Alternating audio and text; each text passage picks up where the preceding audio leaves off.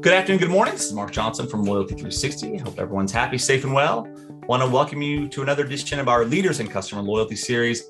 In this series, we talk to leading brands about what they are seeing and hearing on the front lines of customer channel and brand loyalty. Today, we have the pleasure of speaking with Lisa Riegelman, who is the Director of Loyalty and Growth Marketing for Peet's Coffee. They have about 200 locations in the US, and you also have the ability to pick up product in about 1,700 grocery stores, I think, as well. So, Lisa, thank you for taking the time to talk to us today. Thank you for having me. First off, when we start these, we like to know a little bit more about the people we're speaking with. So we'd love to know a little bit more about you, your background, and maybe a fun fact. Do you like parachuting? Do you have 14 kids? Do you like motorcycles? A passion of yours. Okay, great. So I lead the loyalty and growth marketing team for the Peet's retail coffee bar division, which includes marketing and strategy for the Peet's app and our loyalty program, including our order ahead and delivery services, as well as all traffic driving campaigns that drive traffic into our coffee bars. I joined Peet's about 4.5 years ago and helped to launch our loyalty program in June of 2017 and built our customer lifecycle and customer contact strategy, as well as overall kind of data-driven marketing approach from the ground up. I spent my whole career in the loyalty and retention space, first on the consulting side, and then pivoting to the client side, where I quickly developed a passion for retail, including time at Harrods in London, as well as at Old Navy. Okay, great. And for those who may not be familiar with Peet's, can you give us a short history of the brand and your product and how people may be able to engage with it? Absolutely. Peet's was founded in Berkeley, California in 1966 by Alfred Peet, who introduced and brought a new movement in coffee by sourcing the best beans, hand roasting in small batches, and crafting all of our beverages by hand. We still absolutely follow those principles and are dedicated to these tenets with strict standards of freshness. As you mentioned before, you can find Peet's and enjoy Peet's at any of our over 200 retail coffee bars, grocery stores, or online at peets.com or even Amazon. Okay. I think you recently had some updates to the Peetnik Rewards program. As you mentioned, it was first launched in 2017. Would love to talk about kind of the relaunch or the kind of the enhancements you made to the program and what makes this new version better. Yeah, so we're super excited about this new program that we launched October 6th of this year, so a little bit over a month ago. And our members have been asking for this change. They've been asking for choice, control, and customization of the rewards in the rewards program. With our old program, you earned 1 point for every transaction, regardless of spend. So you could come in and buy a $3 drip and get a point, or you could buy coffee for the office and get 1 point, which didn't seem fair, so to speak. Once you accrued 15 points, those auto converted into a free beverage reward that then expired 30 days later. With the new program, you earn 1 point for every dollar you spend, and then can choose exactly how you want to redeem it and what you want to redeem it for. We have points options ranging from 25 points to 400 points, and it ranges across our entire menu. So you could redeem for an alternative milk, a drip coffee, a cold brew, a warm breakfast sandwich, all the way up to beans. Which really, gives customers those options that they want, as well as we also have dollar off options. And you could choose for $1 off, $3 off, or even $5 off to give you even more, control over how you spend those points and how you use them, and when you do as well. Okay. Yeah. And when you started looking at the redesign of the program, how long did that take? And, what were some of the goals that you wanted for the program with a significant redesign like this? Yeah, great question. So we actually started work on this. This was kind of late summer, early fall of 19.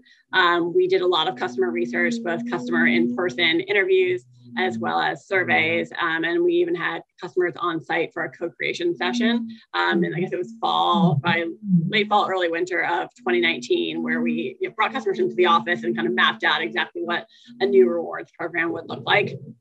Intent had been to launch the program in 2020.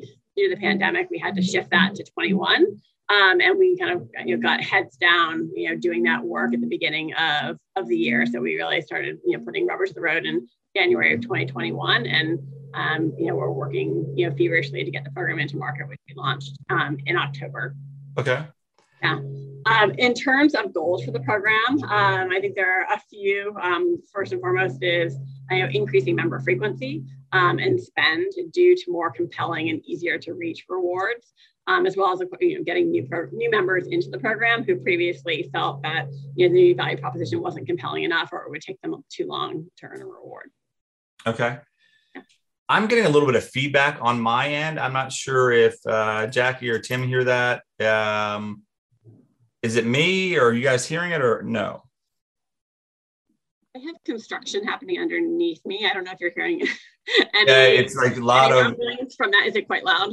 Yeah, it was quite loud, like vacuuming, drilling, with like a wind. It was. I don't hear it now. Yes, it kind of ebbs and flows. I apologize. So, do you want to proceed? Do you want to take that question again, or just final product? It'll kind of be there. Just wasn't sure how you wanted to address that. I'm happy to answer the question again. Yeah. Okay. All right. Good. Now I got to figure out what question. So, all right. So you just redesigned the program. How long did it take to redesign the program, and what were some of the goals that you set aside for the program, and how's it going so far with the new launch? So we started work on the program. It's starting again. Like as soon as you hear it, it's not ideal. They weren't supposed to be here today, so. Like right when you answered the question, I heard it again. You want to try again? We can try again. I'm just trying to think if there's I can't escape much. I could go outside, which would be better, but try to go outside. Whatever you think. It was coming across. It comes across pretty strong in the audio, don't you think, Tim, or is it me? Yeah, it was just kind of like humming a little bit. I didn't think it was too noticeable until just then when you started to answer again. So we might be able to get through it a little bit. We might be able to adjust it a little bit. If it's just that what we had previously, kind of like that low hum, we might be able to fix that one then. Okay, great. So you recently redesigned the program. How long did it take to set up the new program redesign? And what are some of the goals, objectives you have for the new program? So we started working the program in the fall of 2019. We did a lot of customer research, both in-depth interviews with customers as well as surveys. And we even brought customers into our office for a co-creation session where they helped us to build and formulate the program that we have today. We had intended to launch the program in 2020, but delayed it to 2021 due to the pandemic, and began all the work to launch it in January of this year. In terms of goals for the program, we're very much focused on increasing frequency and spend from our existing members due to the opportunity to get to rewards faster, as well as those customization options, as well as acquiring new members who may now be more attracted to the program based on that ease and speed to get to a reward. Okay. When you look at your program, what are 2 or 3 things that you think that are going well for the program?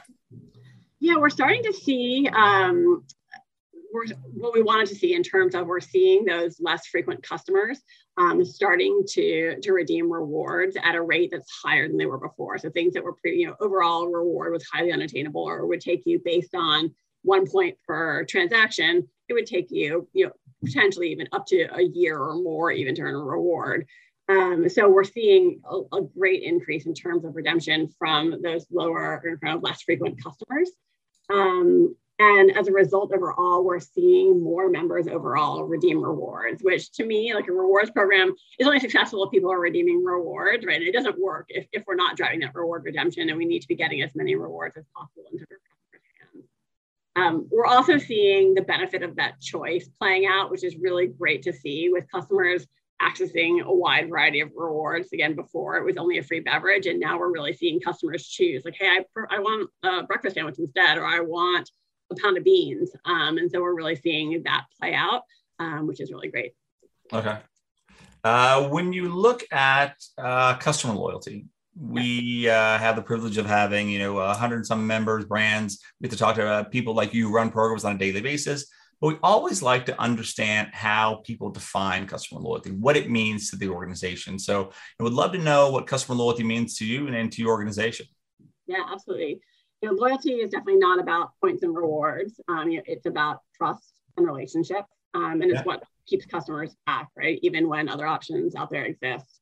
It's things like your barista remembering your name and your order as soon as you walk in, giving you that wave. It's recognizing specific customers' needs and being able to fulfill those needs, right? I think COVID changed the loyalty game a lot, and loyalty became about safety and cleanliness and, doing what's right, both for the customer as well as, the organization's employees. And we hope that we did that, as well to our customers and made everyone feel safe and provided that environment where our customers and our employees felt that they could be.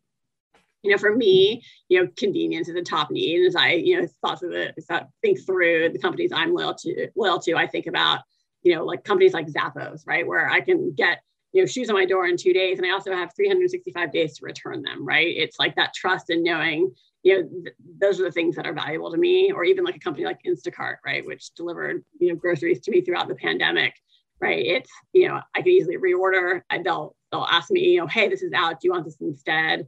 And they made life easier for me and kind of continued that relationship ongoing. Excellent. Makes sense. A lot of brands are very focused on personalization now, getting it right, whether it's iterative or, doing more detailed segmentation and personalization with technology. What is the opportunity you see for personalization? Yeah, I think personalization is hard, right? It's really hard to do. I think both, in terms of getting something that, right time, right place, right device. And I think that's the challenge and the nut that everyone's trying to crack is, how do I do in a way that's unintrusive and actually supportive of the customer experience, and not just like a passive, adding my first name to an email or to a subject line.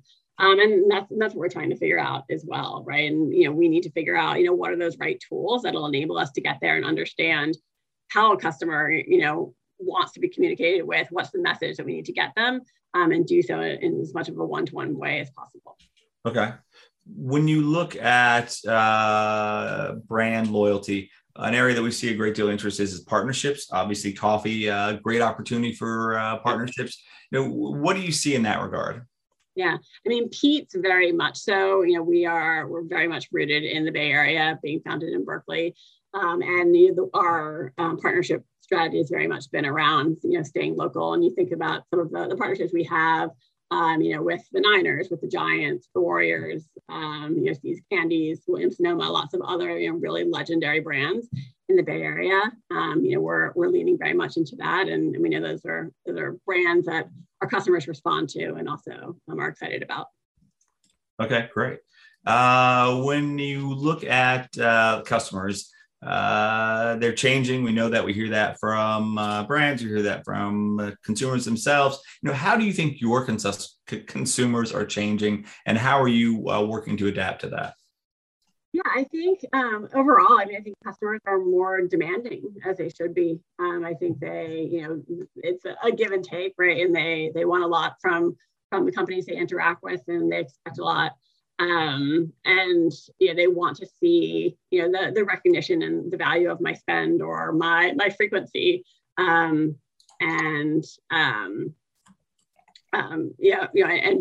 put the onus on, on the brand to be able to figure out how do I best, serve and recognize this customer.